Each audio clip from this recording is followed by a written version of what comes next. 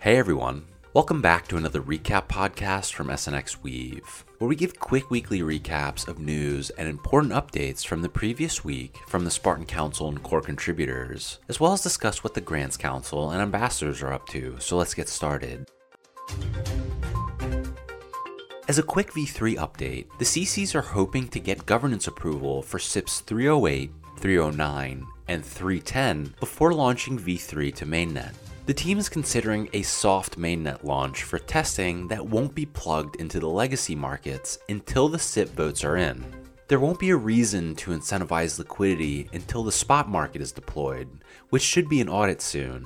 Outside of that, the CCs are continuing to work through all of the audit feedback as it rolls in.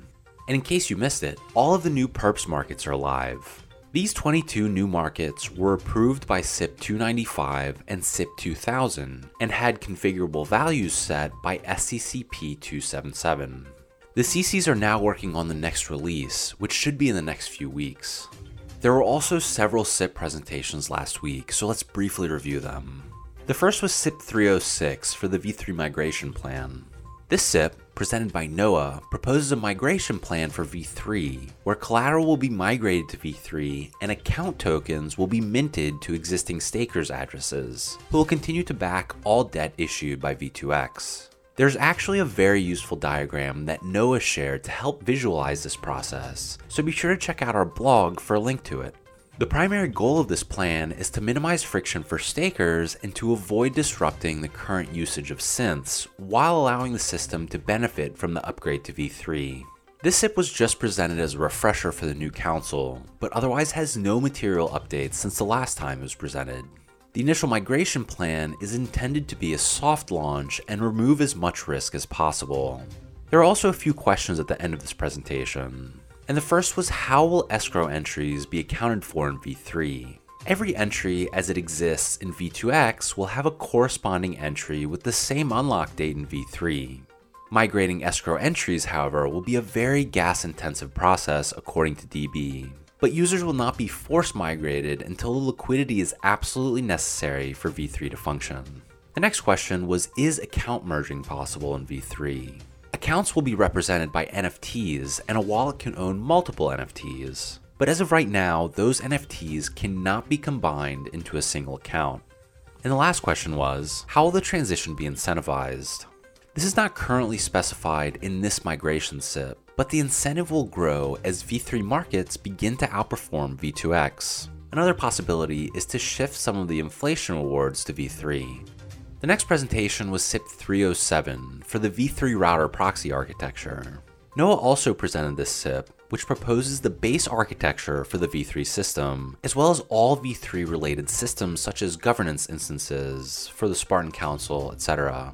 This new architecture minimizes complexity during releases, provides a novel way of overcoming the EVM smart contract size limits, and makes system upgrades very explicit to the community.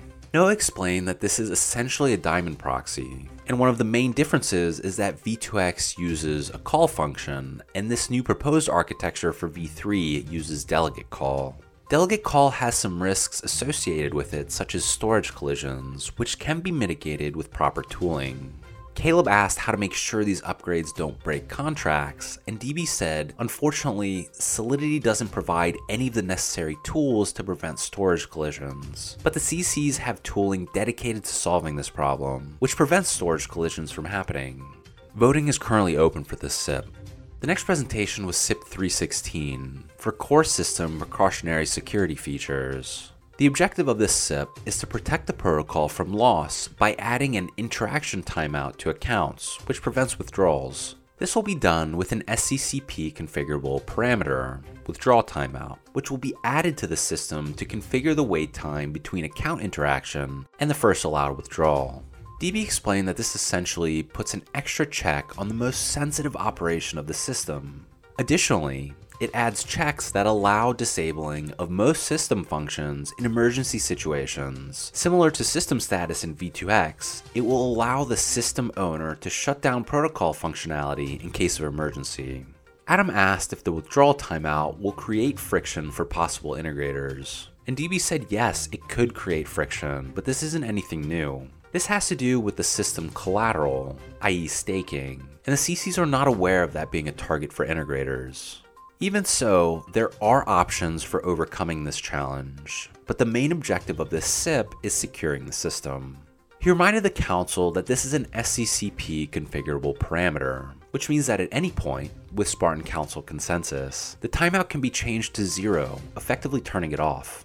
Terra asked who the owner being specified in the SIP is, and if the intention of the proposal was to give the PDAO any more privileges than they currently have. DB said the plan in V3 is to eventually do away with the PDAO and give ownership completely to the Spartan Council, and he clarified that the objective of this SIP is not to give the PDAO any more rights than they currently have in V2X. He has made changes to the SIP to reflect this clarification, and voting is currently open.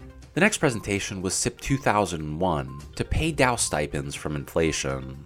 Artichoke presented this SIP, which proposes paying the DAOs monthly stipends from inflation rather than from the Treasury Council's assets. Right now, council members receive a predetermined monthly stipend for their participation, which is currently paid manually by the Treasury Council. The motivation behind this proposal is to increase self-sufficiency for the DAOs in terms of operating costs and to better align stakeholders. Artichoke explained that this SIP would also help set a benchmark for a terminal inflation rate to cover protocol expenses in perpetuity.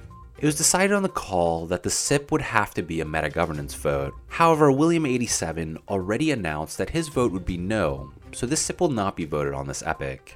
The next presentation was SIP 2002 for a revised volume source fee program. Proposed by Mike, this SIP will establish a program administered by the Treasury Council to reward Synthetix integrators who drive volume through the protocol.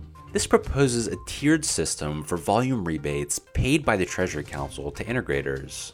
Perps is not currently included in any volume source program, and this SIP intends to add that incentive via a program administered by the Treasury Council.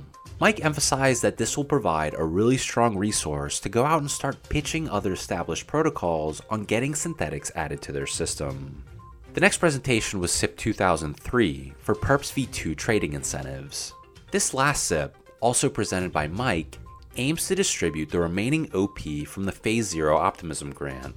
Rewards will be distributed over a 17-week period, starting with 50,000 OP the first week, 100,000 OP the next 2 weeks, and 200,000 OP every week after that until the fund is exhausted. The primary focus of this incentive program is perps trading, and the idea is hopefully to grow the user base while also driving volume. Caleb brought up that the OP belongs to the Treasury Council, and the burden to distribute it lies with them, so a Spartan Council vote is more of a signaling exercise than an enforceable vote.